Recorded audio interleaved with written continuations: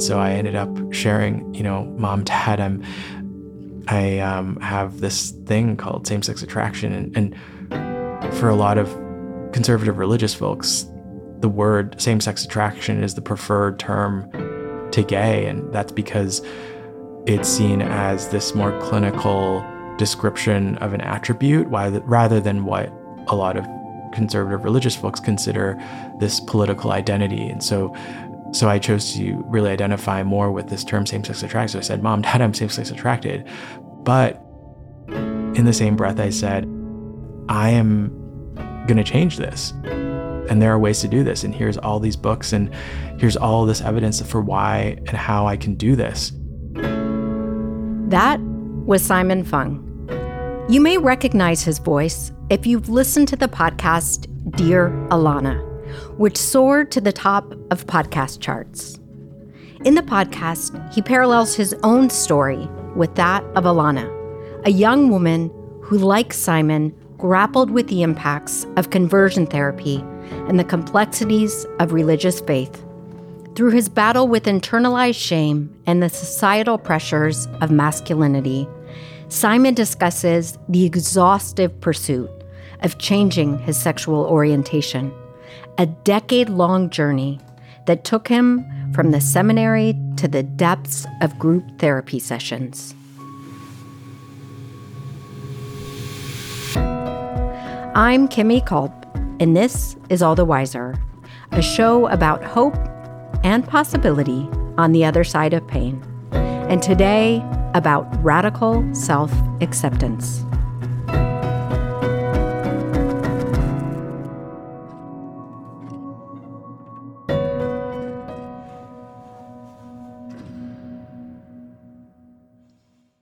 Simon was born in Canada. He was raised in Toronto and embodies a rich cultural tapestry of influences as an American-Canadian Chinese person. Most of his adult life was spent in New York City and the San Francisco Bay Area. Professionally, he has spent the last 15 years working in tech as a leader in user interface design. Have you ever used Google Maps? Then you've been touched by Simon's work. But as a child of immigrants coming of age in a country where he felt like he didn't fit in, it was a struggle. From the outside, it looked like he was doing well. He was a good student, got good grades, but on the inside, there was pain. Because as much as he tried to blend in and fly under the radar, it didn't work. And he was bullied a lot. And I think I found a lot of refuge in the faith that I was raised in. I don't think religiously we were that devout as a family, but I was that kid who took a lot of those things very seriously. And I think I found in it kind of a fascination and a real sense of like stability and a real, kind of connection with God through it. At what point did you really start to lean in deeply to exploring your faith? I know it became a huge part of your life. And so talk to me about the evolution of that. I remember one of my earliest memories was I was asked to draw a picture. I was probably, 7 or 8. I was asked to draw a picture of what I wanted to be when I grew up. And the picture I drew was a picture of me and my grandmother standing in front of a church and me dressed up as a priest. And I don't know where that came from, but I think that there was that sort of early connection with the church that was, a big part of my sense of my mission or my calling. And I think that was always sort of there in the background. I didn't have a real practical idea of how that would happen, but I would say that was certainly an idea that had crossed my mind. But it wasn't until late high school when Pope John Paul II came to Toronto to do kind of a giant youth festival that they hold every 2 to 4 years. That's called World Youth Days, where the Pope goes to a city and invites all of the young people of the world to join him at that city. And it's this kind of, it's called the sort of Catholic Woodstock, right? Where there's like a bunch of young people and there's outdoor masses, there's events, there's festivals. It's a giant kind of Catholic festival is probably the best way of describing it, almost like a music festival, right? But not just music. And I remember at that event just seeing this kind of global Catholicism, seeing all these people, all these young people from around the world, so joyful and kind of like really into their faith and being really moved by that. And it was, I think, there that I began to want to learn more about my religion. And so I actually started my Catholic Students Association at my university. I befriended the pastor and the priest at my parish. And it was there that I began to take more seriously this discernment around whether or not I should become a priest. So at what point did you come to an understanding or awareness that you were gay? I'd say that I always felt a little bit different in different aspects. I felt like an outsider for reasons of culturally and racially. I felt like an outsider because I didn't fit your stereotypical boy mold, right? Like I was really into girls' things. I identified with female characters in films. I was very much into Disney movies and cartoons, and that was sort of not at the time very socially acceptable, for boys who were into hockey and sports and all these sorts of activities that I, for one, didn't really know how to play because we just didn't grow up with those sports in our family, and B, was just really bad at. So I'd say there was a little bit of distance there already from the get that made me feel different. And I didn't have words for why I felt that, or what it was that made me different. But I felt really shamed about all of this. I felt really isolated. And I'd say it wasn't until I was probably in 7th or 8th grade that I started to feel attracted to some of the boys in my class, right? I felt like I was drawn to them. I was interested in their physicality. There was something that was really attractive to me about them. I didn't know what the words were for that, but that began to haunt me. And throughout high school, I'd say I stuffed all that down and really focused on getting good grades and really being this good kid to try to just stave off what felt like were really isolating experiences or characteristics about myself that made me different, that I just wanted to distract from. And the way to do that was to try to excel at what I was doing. And that was kind of, in a way, my coping mechanism. But that was the evolution of me starting to feel different. And it wasn't until late high school and early college that I began to dread the possibility that, this word gay might actually apply to me. And that really began a 10, 15 year quest to try to run away from all of that. What were you dreading? I think I was dreading the feeling or prospect of being different and being marked by this thing that was going to exclude me from my family and from my community and from my friends. It's hard to articulate, but I'd say there was a deep shame in noticing these attractions and these feelings in myself. And shame is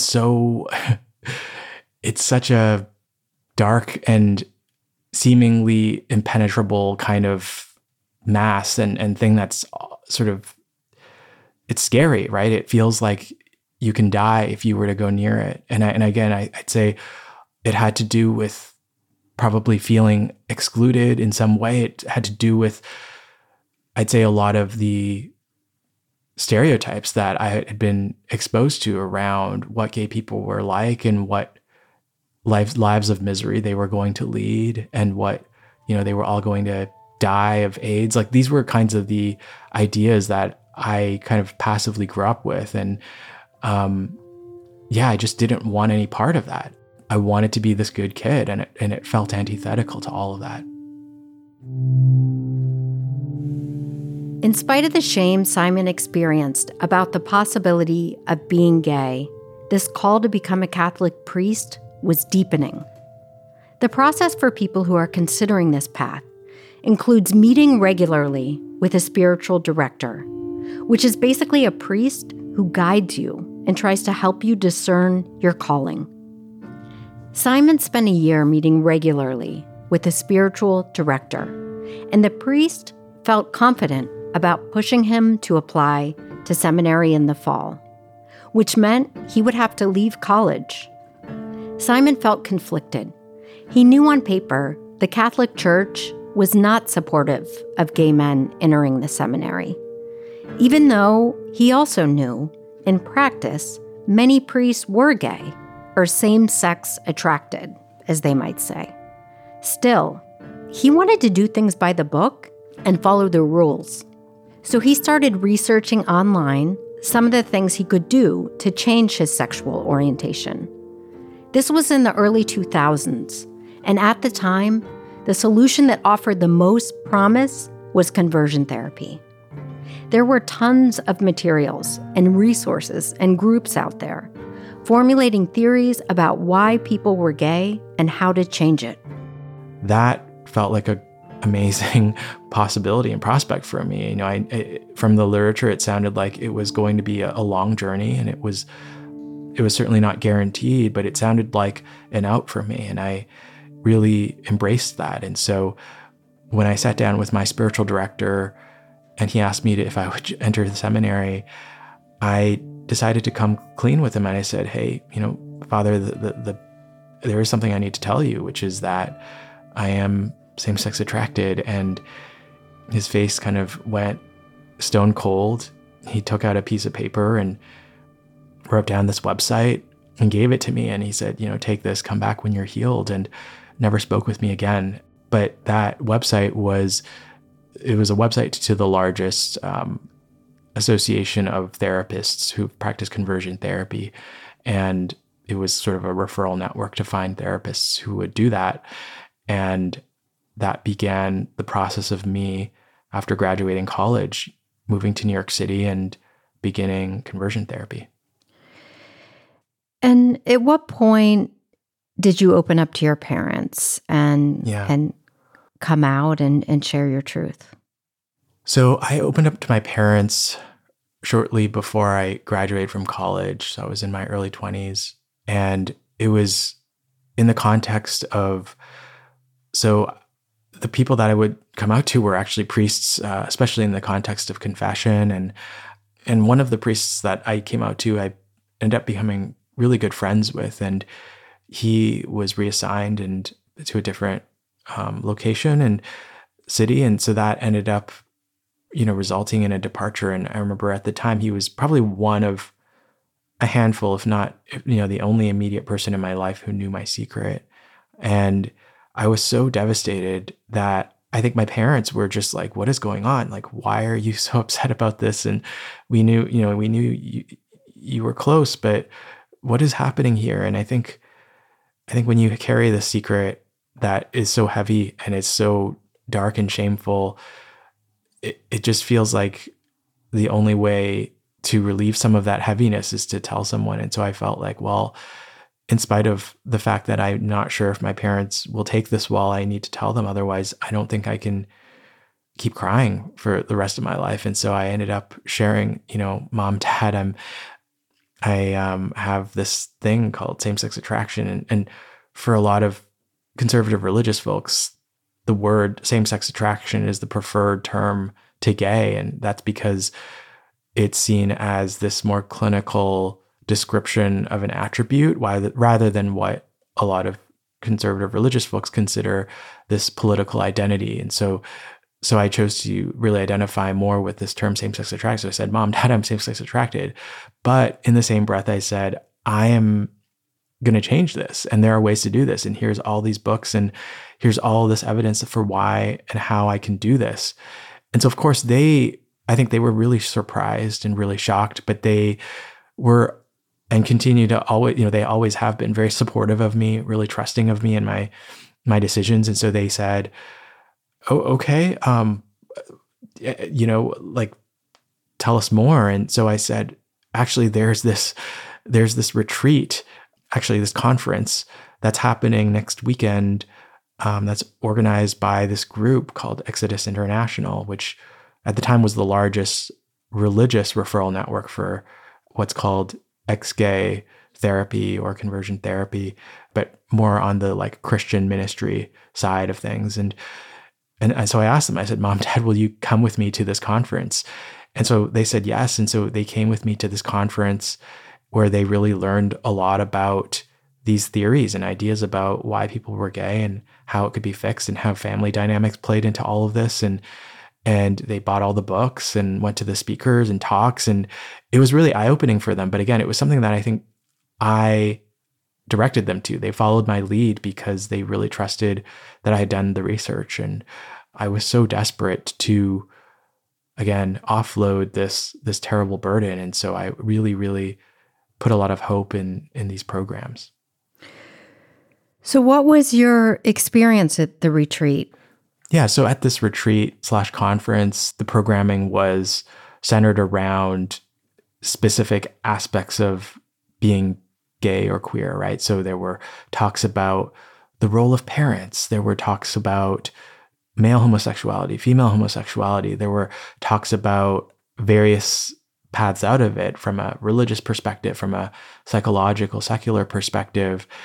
And it all sounded so reasonable. So a lot of the basis of the theory behind conversion therapy is based on the development of the thought of Freud, right? Who really began positing that we are the way we are because of our parents and the ways in which our childhoods were shaped by our upbringings, which seems really uncontroversial today, but at the time was pretty groundbreaking. And so his psychoanalytic approach and his theories around how people develop certain fixations and neuroses were really all about looking at our childhoods. And so some of Freud's contemporaries ended up taking his theories to apply that to homosexuality, where they were like, well, the reason why people are gay is because they have some sort of failed attachment to the same-sex parent when they're younger. So as a boy, for example, it's because of my failed attachment to my father. And for a girl or for a female, it's because of a failed attachment to their mother that results in this kind of deficit in masculine or feminine like affiliation. And so what the theory is that at puberty, this deficit becomes sexualized, right? And so what a young man ends up experiences as same-sex attraction is really an attempt to seek out some of that father love and father energy that he may have been lacking as a child. And so the only way to repair that is to, work on some of those father wounds. And a lot of other thinkers have expanded this theory to include not just father or mother wounds, but also peer wounds. And so it's because I was bullied by boys, and that, resulted in my lack of masculinity inside of me.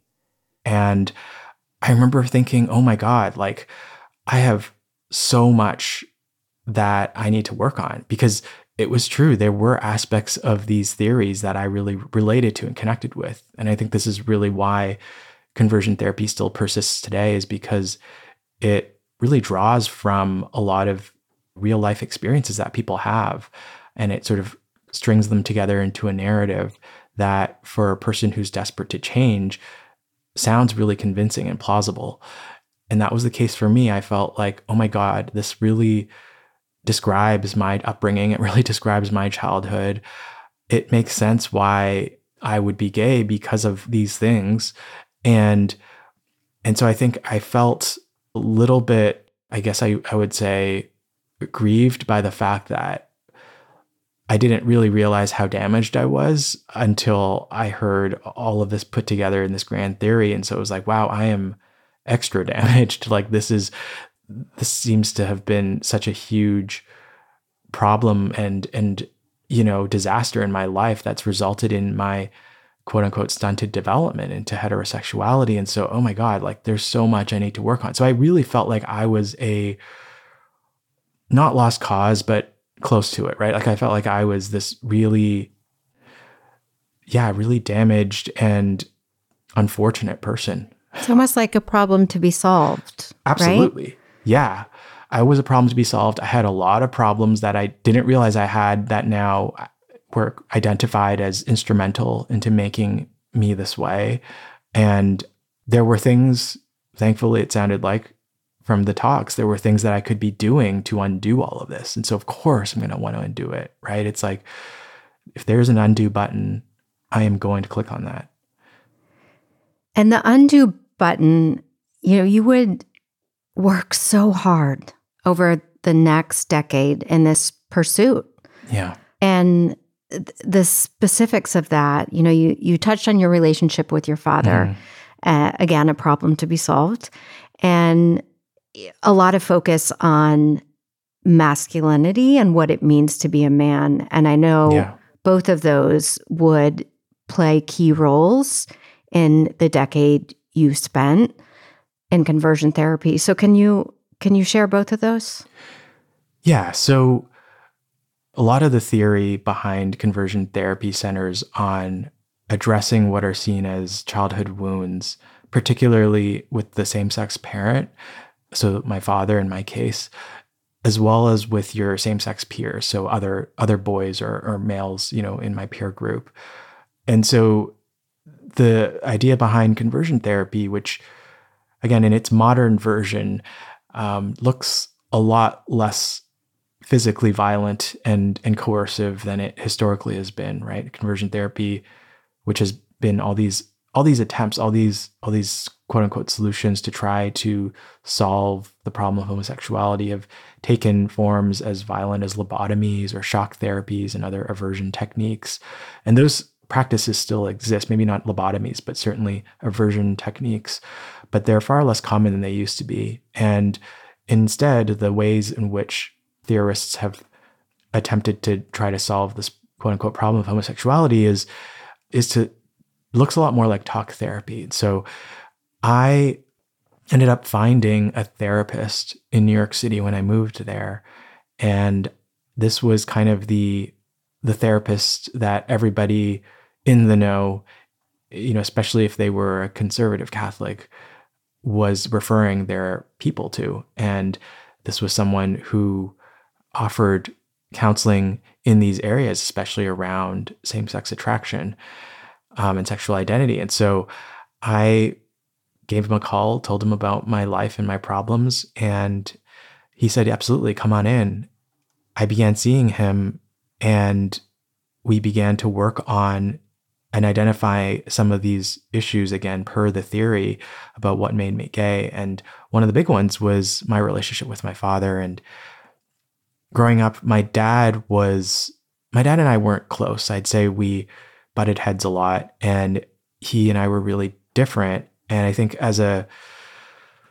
for many reasons, there were a lot of things that made us not understand each other culturally, the sort of generational differences. And a lot of it made it really hard for me to connect with my dad. And it got to a point where he said, why don't you bring your father in to do some sessions together? And of course, at this point, my parents had known that I was trying to change my orientation, and they were supportive of it in the sense that they were like, okay, if you think this is going to work, like, absolutely, we support you. And so my father flew down to New York City, and, we went to see my therapist together, and I was expecting this big breakthrough, right? I was expecting us to be able to really get into all the ways in which I was heard and somehow talk through it and gain perspective and maybe fight and have my therapist moderate that. I don't know. There were all these images that I had in my head of like what was going to come out of this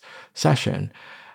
And instead, what ended up happening is my father listened to a lot of the memories and specific circumstances that I had been working on with my therapist that I'd identified as things that really hurt me or that I wanted to talk to him about. And he was just really, really open and reflective about his role in all of this. He was really apologetic. He was very humble about all of his failings as a father. And there wasn't this kind of like fight that I was expecting. And I think my therapist also didn't know what to do with that because he kind of was like, I really don't see a problem here. Like, I don't really see, I think your father's a really empathetic and loving person. Like, I don't know if there's something here that we need to somehow like troubleshoot right now.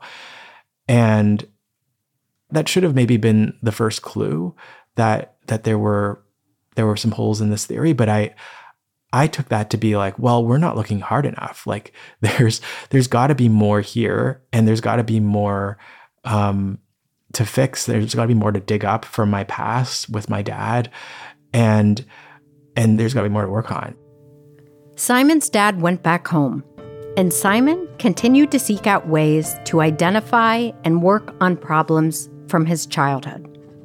This led him to group therapy. He joined a group of same-sex attracted men, primarily from conservative religious backgrounds. There were Orthodox Jews, Mormons, and he was the lone Catholic. They met weekly to try and work out the peer wounds they experienced from childhood, which, according to the theory, were the things that caused them to be gay. The group therapy session kicked off with a weekend retreat, where they were introduced to some of the processes they would follow in order to identify and work through some of the traumas.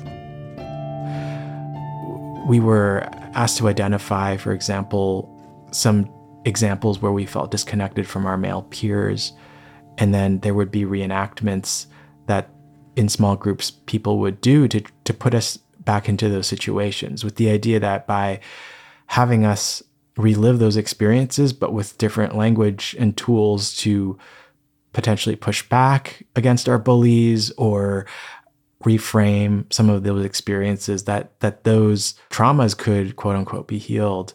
And so, for example, I remember mine was reenacting some of the bullying that I had experienced as a child. And so I had to give people some examples of some of the things people would be doing towards me, whether it be like whipping like tennis balls at my head or different kinds of things that were obviously distressing to a kid.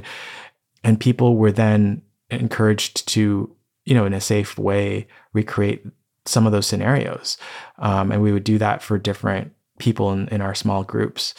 And then we were encouraged with the facilitator to really relive that, but in a way where we could do what we wish we had done at that time, like now, right? Like if you were to be able to relive that argument with that person, what would be the words you would use to say now to fight back, right? And so those were some of the exercises that we were doing with each other in order to connect with this part of our childhood that seemed to have been the reason why everything went wrong.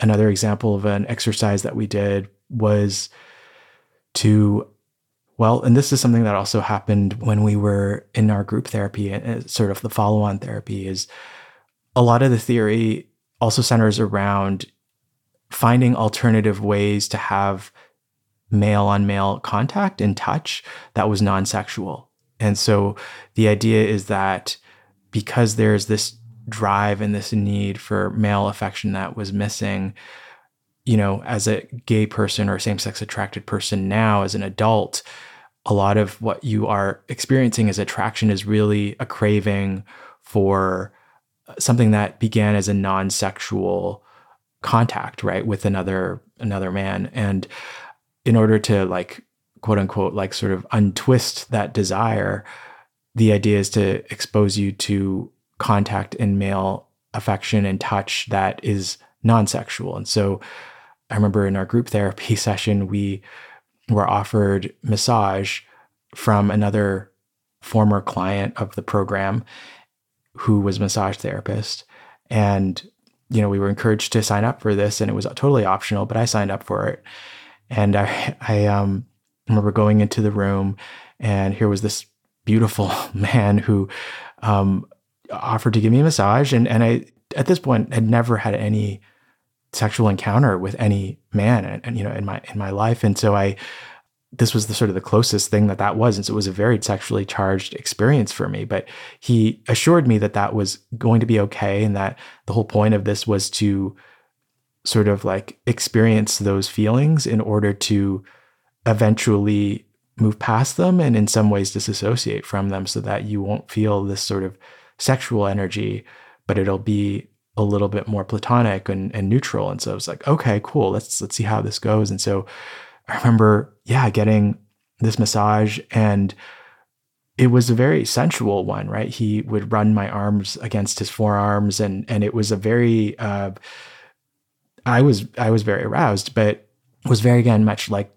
trying to go through the mental exercises that we were taught about, pushing past these initial feelings and identifying the root causes. And so as I'm feeling attracted to this man, I am identifying all the attributes that I feel like are connected to some sort of trauma. And I was just kind of like doing this inventory in my head of like, okay, well, he's got really beautiful arms, and what does that have to do with something I experienced as a child, and why is that attractive to me? And, it's doing all of those mental gymnastics in order to do this quote unquote work, as he was giving me a massage. And I learned later on that this massage was also for him, his like work. By giving men massages, he was also trying to desexualize those experiences.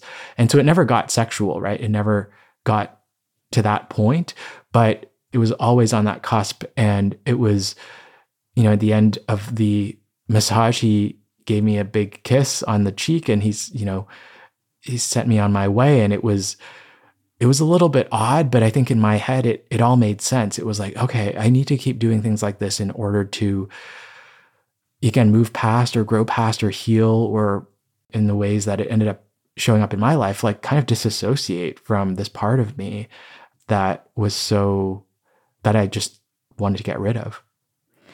I mean, you telling this story started with my jaw dropping, and then I just had this fantasy that you would grab hands and lock arms and run off together. Yeah, that is into the sunset in the first flight out. That's a great fantasy. I love that idea.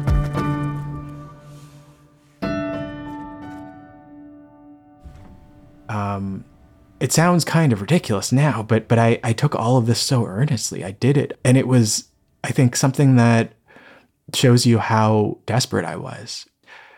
And I think it took many years before I was able to see some of these situations from a different perspective, right? From the perspective of, well, a lot of people have bad relationships with their fathers, or, have who doesn't have some memory of a way in which their parent hurt them, or, right? Like, this is not something that is that unusual, but we don't necessarily conclusively create narratives around why people are the way they are, like sort of across the board, right? And a lot of people who have some of these similar challenges with their fathers don't end up becoming gay. And what about them? And so there were certainly flaws in the theory, but I couldn't see that at the time. Maybe it wasn't that I didn't want to see those other perspectives. Coming up, Simon starts to focus on his masculinity and tries out a variety of ways to become more masculine. You won't want to miss that. Stay close. We'll be right back.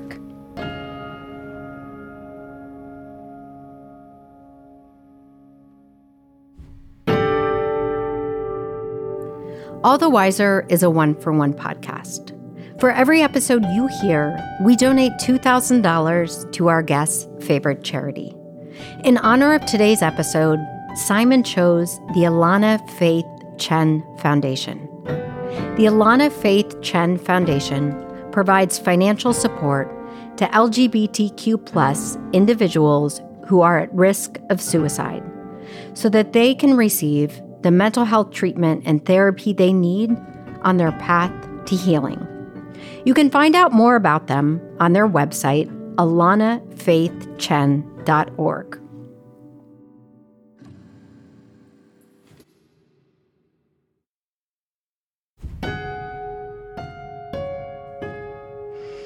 And there was also a real focus on the ways in which physically, psychologically, a man is to be masculine. And it sounds almost like masculine etiquette, masculine ways of being. Yeah. What was the language and the lesson and application there?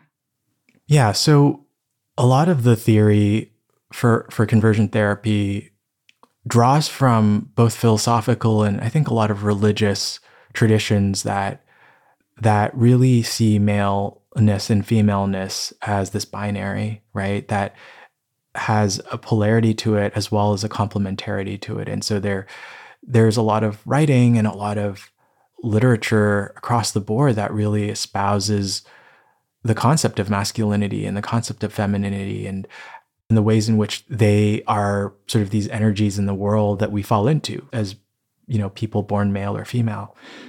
And in spite of there being more nuance to that vision of maleness and femaleness today with our understanding of science, I still think it's a really strong undercurrent of a lot of traditions. And certainly that was the undergirding of the theory behind conversion therapy, which really heavily leans on this concept of masculinity almost as something that you could like physically have like in your body and soul, like some more or less degree of, right? Like it's almost like something you could draw your blood and do a measurement and be like, oh, this person has enough masculinity, right? Or this person, it's almost seen as this, the language is often used as, oh, you have a deficit of masculinity, or you are not identifying with and embracing your masculinity enough. And so there's a certain amount of like measurement that's sort of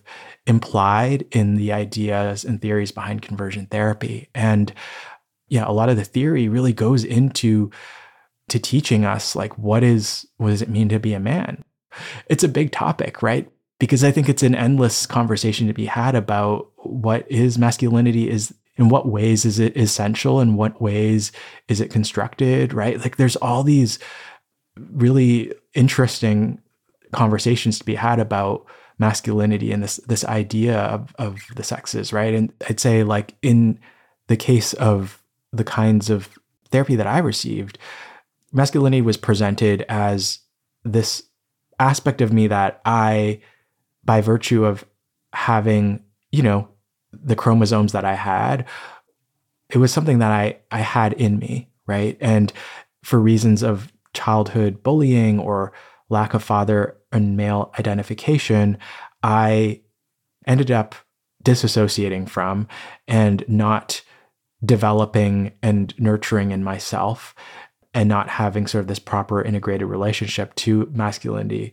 And so therefore, I ended up seeking this out in other men, right? That was the theory.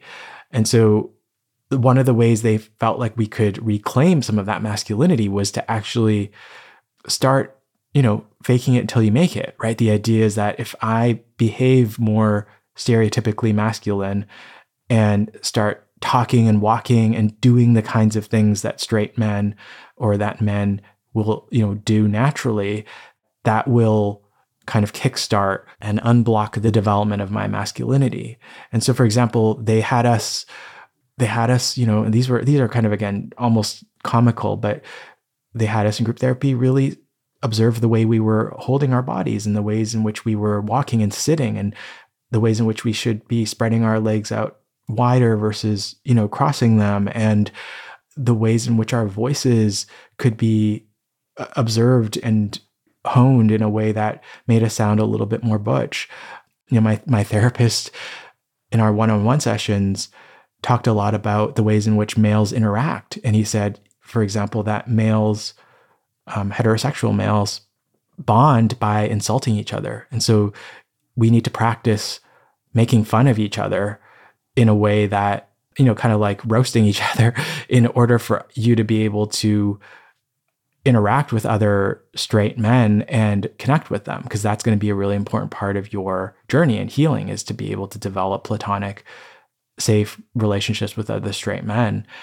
And so we would practice, like he would hurl an insult at me, and I I'm like just so bad at that. Like I'm so bad at, I take it all so personally. So I was like, wait, what? Like, and, you know, and he's like, no, you need to find something that you find annoying about me and hurl it back to me. And so those are some of the things we would do. And I was so bad at that, but I tried, right? Another thing that he had me do was to take up a sport. And the idea there being that because I had all these traumas around, you know, recess sports, I needed to relive some of those moments and find some sort of sport that I could build confidence around and learn how to inhabit my male body in a way that I'd missed out on because I hadn't been doing sports. And so I ended up choosing a martial art. I chose judo, and it was kind of random. I think I just thought it was really cool the way it looked, and it felt like not a team sport, and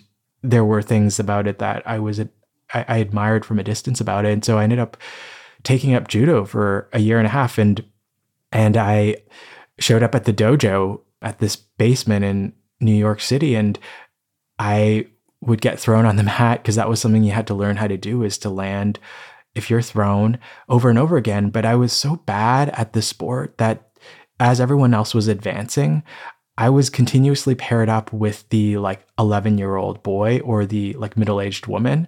Like those were always my sparring partners. And I think they felt so sorry for me that they ended up giving me a yellow belt like after like a year and a half, because they were just like, okay, like we admire the effort. But I was so bad at it, and I would get so nervous going to it, like, because again, it just felt like so much was at stake. It felt like if I didn't get good at this, if I didn't do this step of my quote unquote work, that I was I was losing time. I was not going to be able to become the person that I was supposed to be. And those were some of the things that I did. But I think that, you know, to your question, like the bigger, the question around masculinity and what it means. And I think in hindsight now, what's interesting is it does feel also culturally specific, right? Like the ways in which men interact in America versus in Italy versus in Asia. Like there's just so many different ways in which affection can be shown. And it's just interesting how, I don't know, like it felt like I was trying to mold myself into a model of masculinity that in some ways just didn't feel natural.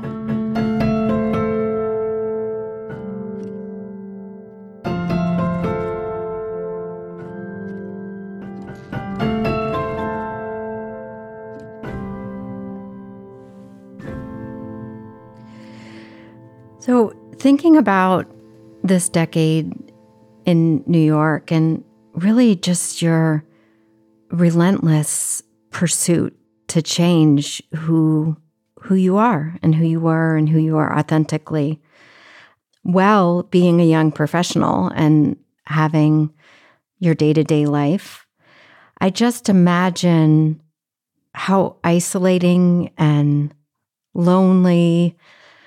What was your mental and emotional landscape during this pursuit? I think emotionally and mentally, I was not in a good place. I was living in a way that's double life, where every Thursday I would be going off to this group therapy that nobody knew about, that I was deathly afraid of anyone finding out about, you know, and I would be going to see my therapist as well. I remember I would get off the subway to my therapist's office in Midtown and just be looking over my shoulder to be like, does anyone see me? Like, does anyone I know recognize me for being in this part of the city? And will they suspect I'm going to see this person? And if they know who this therapist is, will they suspect I'm going to see him because I'm gay? Like there were all these like fears, obviously now in hindsight, quite irrational, but it shows you kind of the depth to which I was trying to hide my pursuit of this from everyone in my life, because it just felt like it was like the thing that was getting in the way of me living the life I was supposed to be living, of me following my vocation, whether to be a priest or to marry, right? Like to be married to a woman, like that was all something that I was striving towards. And so I was trying to in a way, like it's like, get this quick little procedure done, hope nobody notices, right? And then show up a year from now with this new life, right? With this new face, right? And have everybody love me. And it felt like that was the pattern that I was living. And so mentally I was very isolated. I felt, I mean, the only people who knew about my secrets were my therapist and the other young men in my group.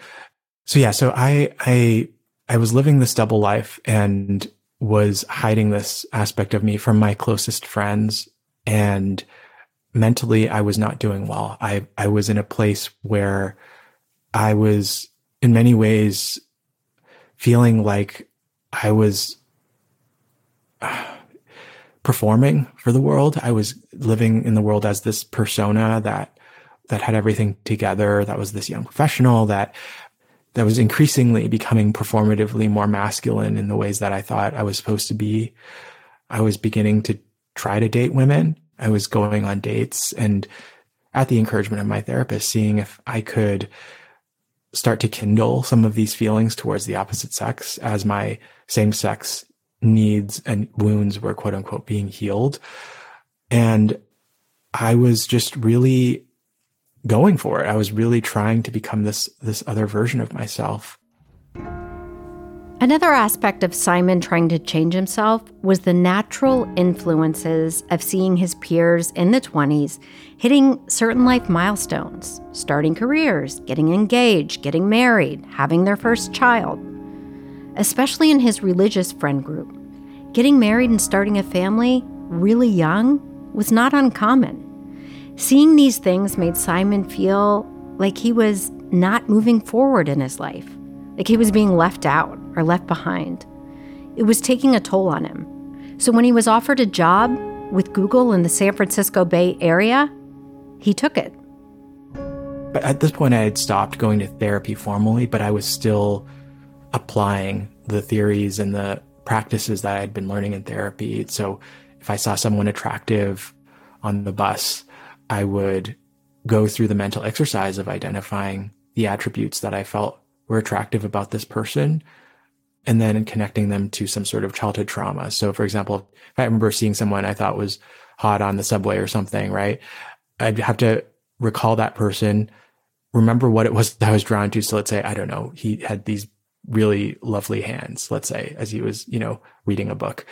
And I would then have to stand in front of this person in my group and recall the memory of this person, talk about this person's hands, and start to speculate about what it was about this attraction that, what did these hands represent about some aspect of my past. So maybe it was because, I don't know, I was punched in the face by someone who had really nice hands, right? And so then I'd have to, through making that link, begin to identify, wow, I'm not actually drawn to that person's hands. I'm actually trying to work through a trauma of being punched, if that makes sense, right? And so I was doing all this almost intuitively by this point, because I developed the tools through therapy to go through the world looking at my attraction and trying to deconstruct it in real time like this every single day. And which is so traumatizing. Yeah, I know. It's I'm still working through it. It really kind of encourages a person to really disassociate from their emotional and biological reality in many ways. It's sort of, trying to. Well, to observe something, the beauty of someone's hand, and to have to attach it to trauma and to move through the world that way. Yeah. Yeah. Yeah. It's not only traumatic or damaging because it sort of introduces this other layer in front of one's experience in the world, but it takes a lot of mental energy. And I think I hit a wall when I was in San Francisco, and I was coming home to my empty apartment, and I was just feeling so depressed, and I was feeling so exhausted mentally and emotionally because I was doing all of this quote unquote work to try to heal myself and fix myself, and it wasn't working.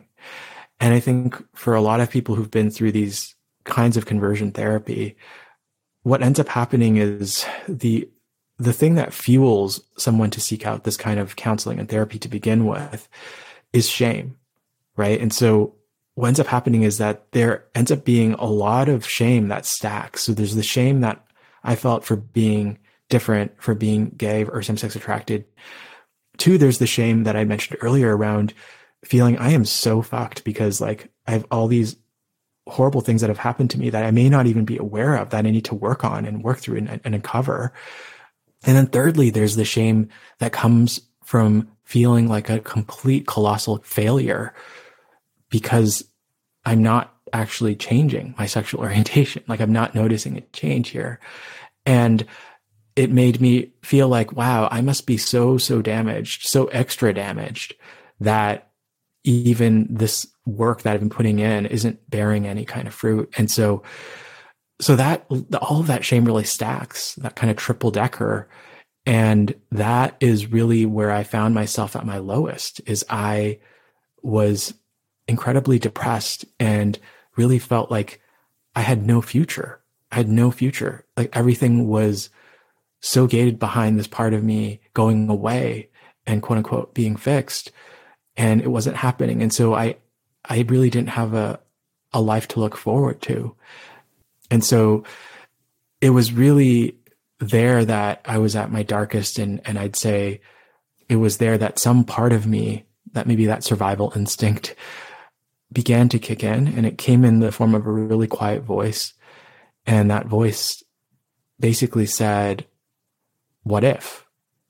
The voice said, what if your life could be different? What if this wasn't something that you needed to change or fix?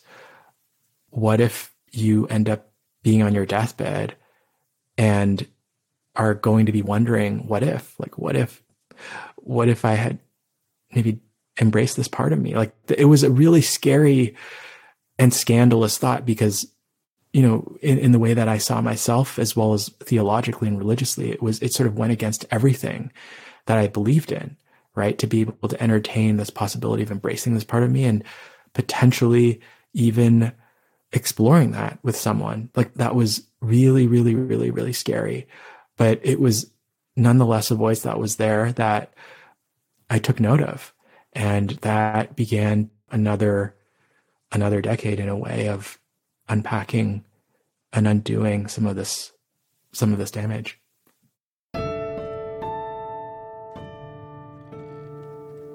Hey there, listeners. I hope you're enjoying my conversation with Simon Fung. This is our last season of All the Wiser. We have loved sharing these stories with you over the past 5 years, and we have a little ask. We would love to know how you have been impacted, touched, or changed by the guests and stories and lessons on this podcast. Here's how you can help.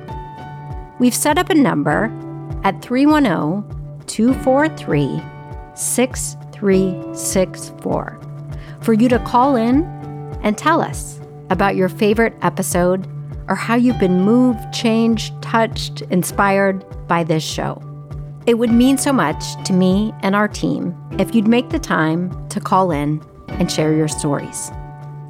The number's in the show notes and on our Instagram bio at All the Wiser Podcast. And don't worry, when you call the number, you will hear my voice with some short and sweet instructions on what to leave. Thank you for being a part of the All the Wiser family. And now back to my conversation with Simon Fung. I want to take you to a moment which really led us to this conversation today. Yeah. Podcasting. When do you learn about Alana Chen, and what can you tell me about that day? Yeah. So it was 2019 and I was in a coffee shop and I had been living in San Francisco at this point. And I remember scrolling through my phone and coming across this news article about a young woman who had gone missing and had died by suicide, who everyone was shocked about, obviously, because of how young she was. She died at 24. But in particular, she was this person of deep faith. She had wanted to become a nun since she was a young teenager. And according to the reports, she had been through some form of conversion therapy as well. And it was something that she had kept from her family. And I was really, really spooked when I read this because it felt like it had a lot of parallels with my own life. And reading between the lines, I started to intuit that Alana Chen, this young woman, her community resembled a lot of my own community, my own Catholic community, and the kind of place. Even though she was in Boulder, Colorado, I was in New York and San Francisco. There were so many aspects about her story that just felt like were really similar and parallel. And so I ended up doing a little bit more research, found her family on Facebook, read some of the posts that her mother had written, and really was just incredibly scared. And I don't know how to describe it. It was like a feeling of being frozen. And I was, crying, just weeping, sobbing in the corner of this coffee shop. And I was there for the whole afternoon, and I was glued to my screen trying to read anything I could find about her. And that really stuck with me. And when I found her mother on Facebook, I ended up deciding to write her an email. So I drafted this email a short while after that point. And it was one where I really shared my own experiences, told her things that I didn't talk to very many people about my history with conversion therapy, my own desires to become a priest and to have that kind of vocation.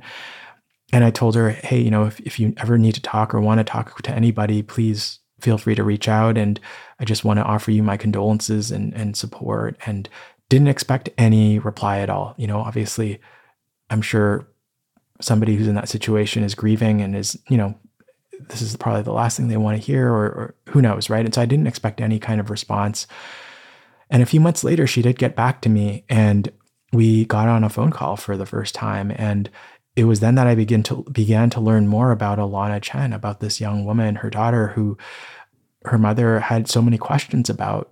And before she died, her mother had discovered Alana had been keeping journals all throughout her teenage years.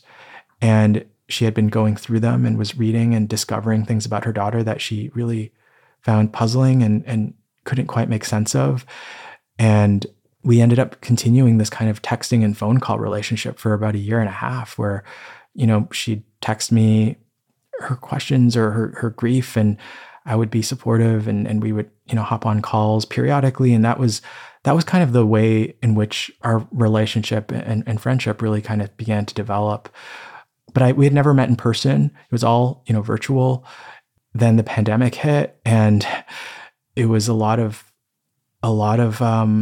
additional grief for everyone, I'm sure. But I ended up post-pandemic wanting to take a little bit of a break. I kind of burnt out from my job, and I ended up deciding to leave my work and take a few months off. And it was in that period 2 years ago where I was lying awake in bed, and it was 2 a.m. and I couldn't sleep because Alana's story kept on haunting me. Like it felt like there was something about the story about this young woman who I wanted to know more about. And the thought came to maybe document some of that journey, and to do that in audio. And so the idea for doing a kind of documentation of this journey to learn more about Alana began to take shape. And I ended up pitching the idea to her family, to her mother and sister and their attorney. And they were all very supportive. And they said, we are not in an emotional place to do this kind of, investigation or look back, but you are, and you might be able to talk to people that we don't feel ready to talk to. Or that was the beginnings of working with the family to learn more about Alana. And over the course of the next 2 years, I ended up working on this documentary memoir. It really began as a story to understand what happened to Alana Chen, but in the process of making it, it also became the story of me learning about what happened to me.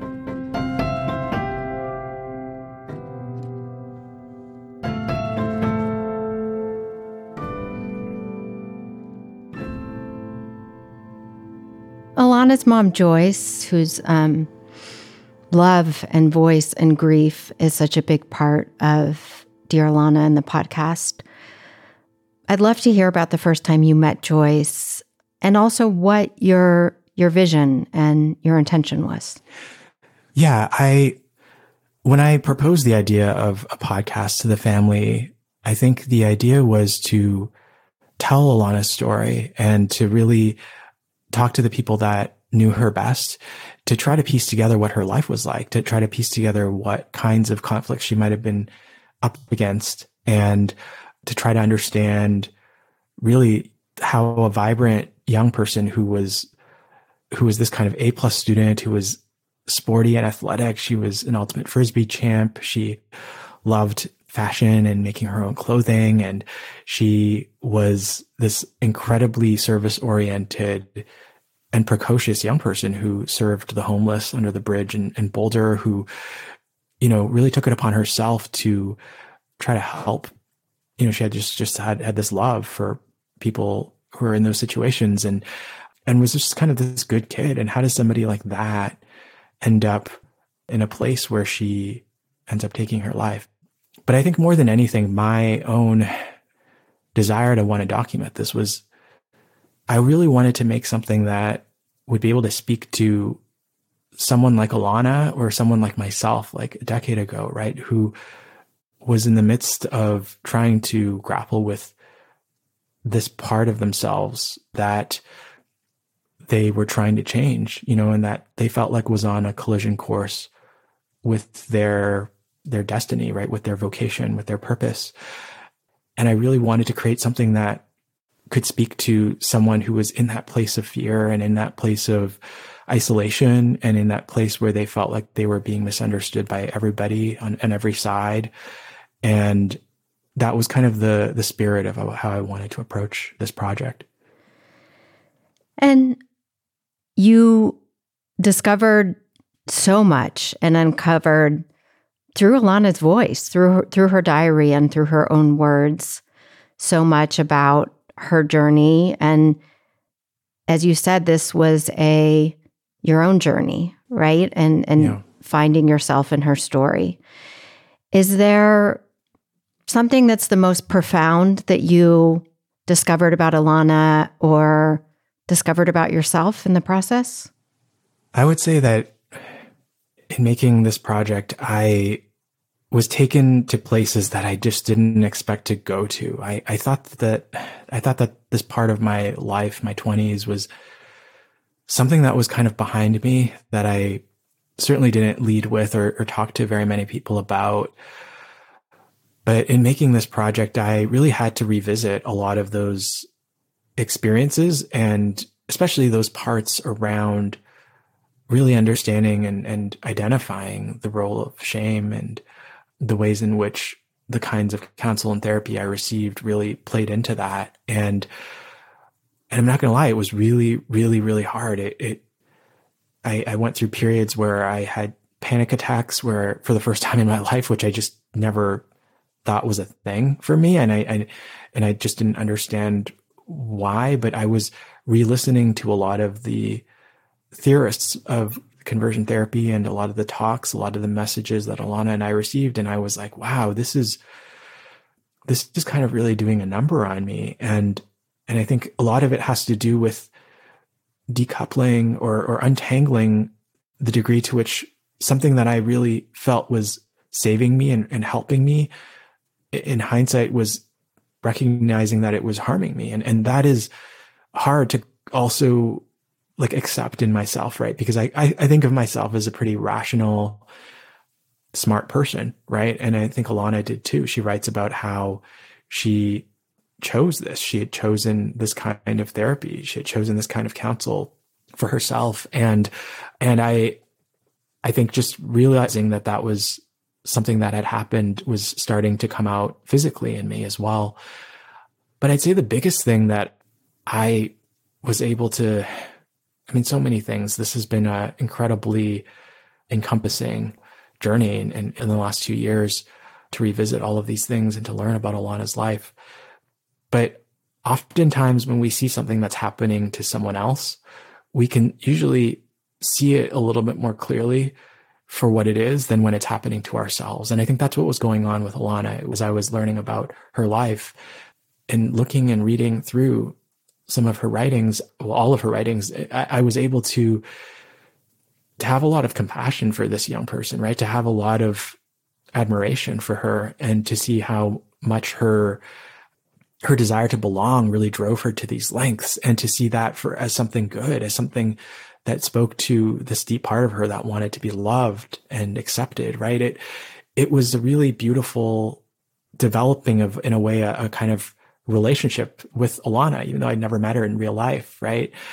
And what was going on, I think, in the process of me doing this was inadvertently, I was beginning to look at myself differently. I was beginning to see, wow, we're so similar in some of these ways. And this part of me that I still wrestle with, that I still have some degree of shame about, right? I can see in her, like, wow, she had nothing to be ashamed of. You know, she was so amazing. And if I can see that about her, I can begin to start to see that about myself. And I think that was the gift that Alana gave me, and captivating me about her life, and kind of bringing me on this journey.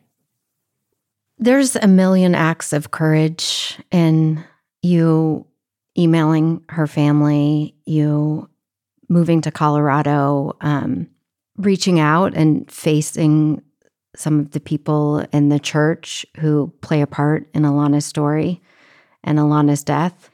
But your entire life had been hiding this thing that you were so deeply ashamed of. And the courage in the process of sharing Alana's story required you to share your own. How was that experience, the day you hit publish and share all of it, your faith, your sexuality, all of that? What was that experience for you? I did not want to be in this podcast. That was never my intention. I went into this thinking I was going to be this investigator, and I was going to be the voice and narrator, and I was going to tell Alana's story. But in the process of making it, we had recorded and edited 3 episodes, and we're getting listener feedback in order to continue writing the rest of the season. And the consistent feedback was, who is Simon? Like, why should we trust him?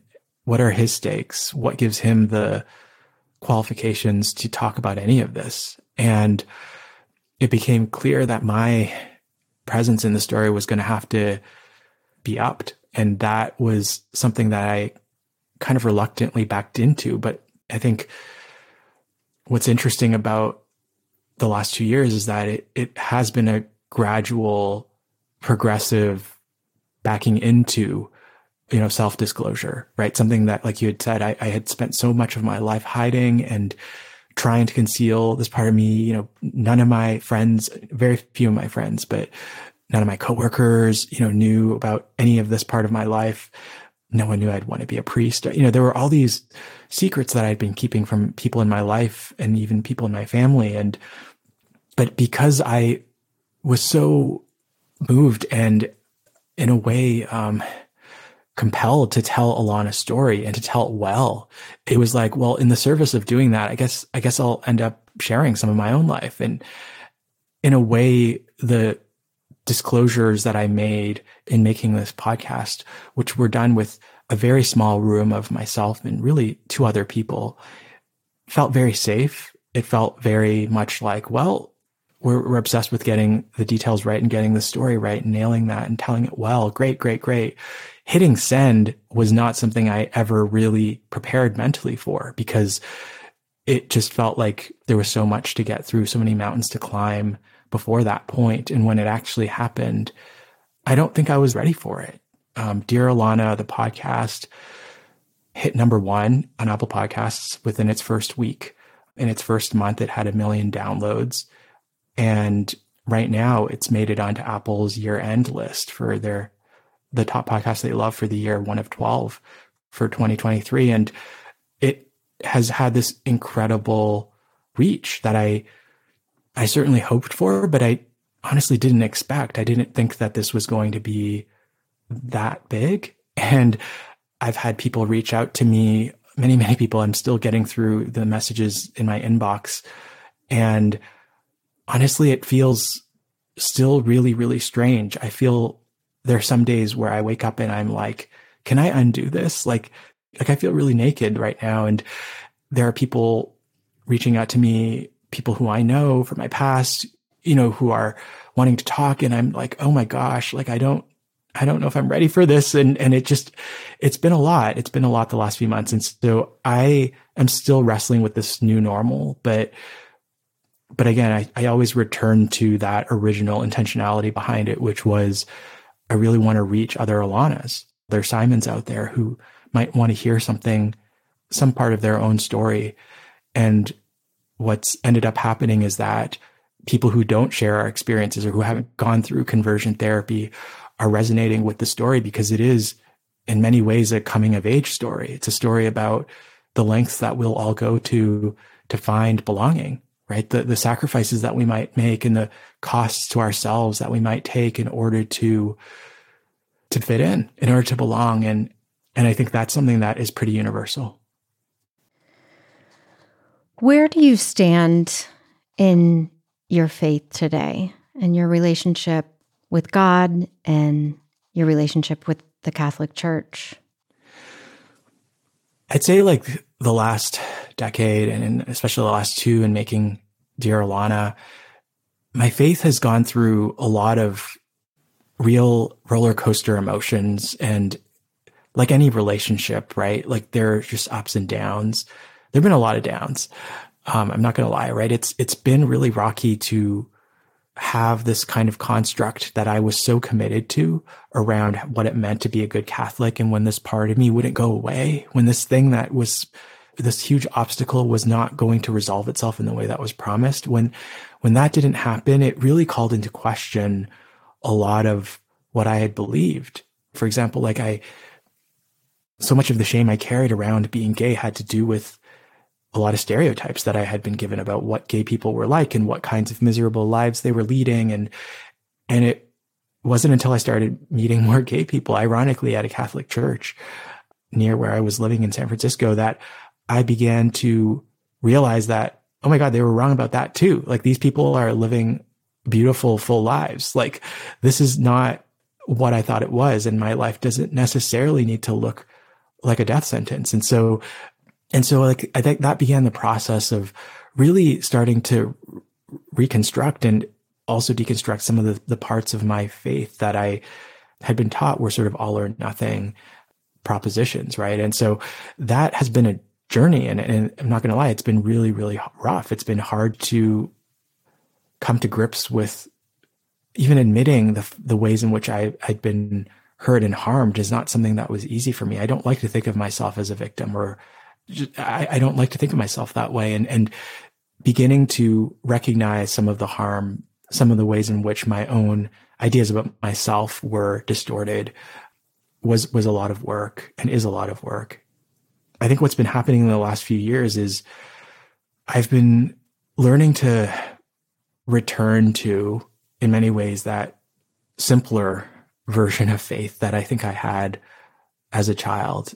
It's so interesting. Again, the process of making this show illuminated a lot of things for me. And I see, for example, in Alana's story, a similar trajectory where she had such a simple and pure faith that as she grew up, kind of got crowded out by a lot of other ideas.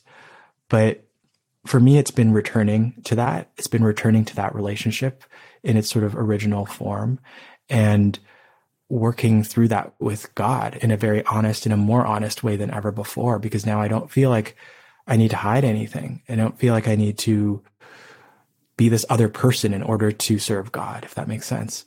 And for me, faith it's a big topic, but it looks a lot more mysterious. It looks a lot more like paradox, embracing that. It looks a lot more like embracing the mystery of things, the strangeness of life. It's a different place altogether than I could have imagined. And I think it looks a lot like following the part of me that wants to continue to honor the divine in telling stories and in making art. I think that's a part of me that maybe in a way is the common through line. And as much as I wanted to serve God in this very explicit way as a priest, I think ultimately what I have always wanted is to follow the beauty, follow the music, and to be able to share that with other people. I think your art, your podcast is an extraordinary act of divine service. Far, far reaching millions of people. Thank you.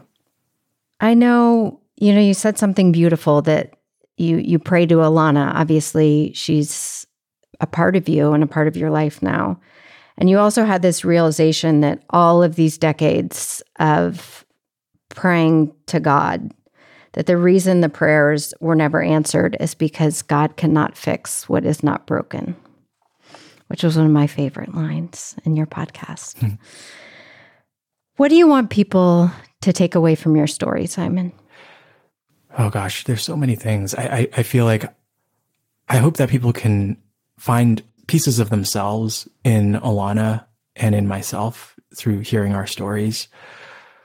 I hope that people can begin to have a little bit of compassion for their own selves, for the parts of them that they may not feel like they can accept, for the parts of them that they feel are shameful. And that is something that is a journey and is a process. And for some people, it may not be something that they can resolve in this lifetime, right? And at the same time, it is something that we all share. We all share parts of ourselves that are dark and scary and shameful, and that there are ways in which we can come to terms with that and to begin to love ourselves a little bit more. Simon, thank you for your time. You're brilliant, by the way. Brilliant and brave. And thank you for your work on Dear Alana. I'm really excited for everyone to listen. This is the best theme song of a podcast, and I don't know how long. I can't get it out of my mind. I will follow you. Thank you so much, Kimmy. You can find the Dear Alana podcast at the link in our show notes or on your favorite podcast platform. And if you or someone you love are in need of help, there are many resources available. To name just a few, you can contact the Crisis Text Line. You simply text the word HOME to 741-741. Or you can contact the LGBT National Hotline for free, confidential support at 888-843-4564. You can find a list of these and more resources at alanafaithchen.org/help. As of the airing of this episode, 22 states have passed legislation to protect LGBTQ youth from conversion therapy practices. And more states have legislation pending. Organizations like the Trevor Project and Born Perfect are at the forefront of the fight to end conversion therapy. Want to know where your state stands? You can find out by going to lgbtmap.org. That's lgbtmap.org. This podcast is produced by Erica Gerard of Podkit Productions. And I'm Tara Daigle, All the Wiser's associate producer, coming to you from Denver, Colorado. Our editor and composer and sound designer is John LaSala. And of course, your host was Kimmy Culp. So until next time, take care of yourself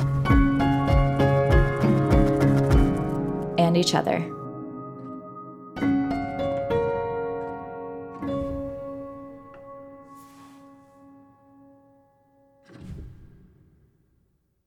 And of course, your host was Kimmy Culp. That didn't sound natural.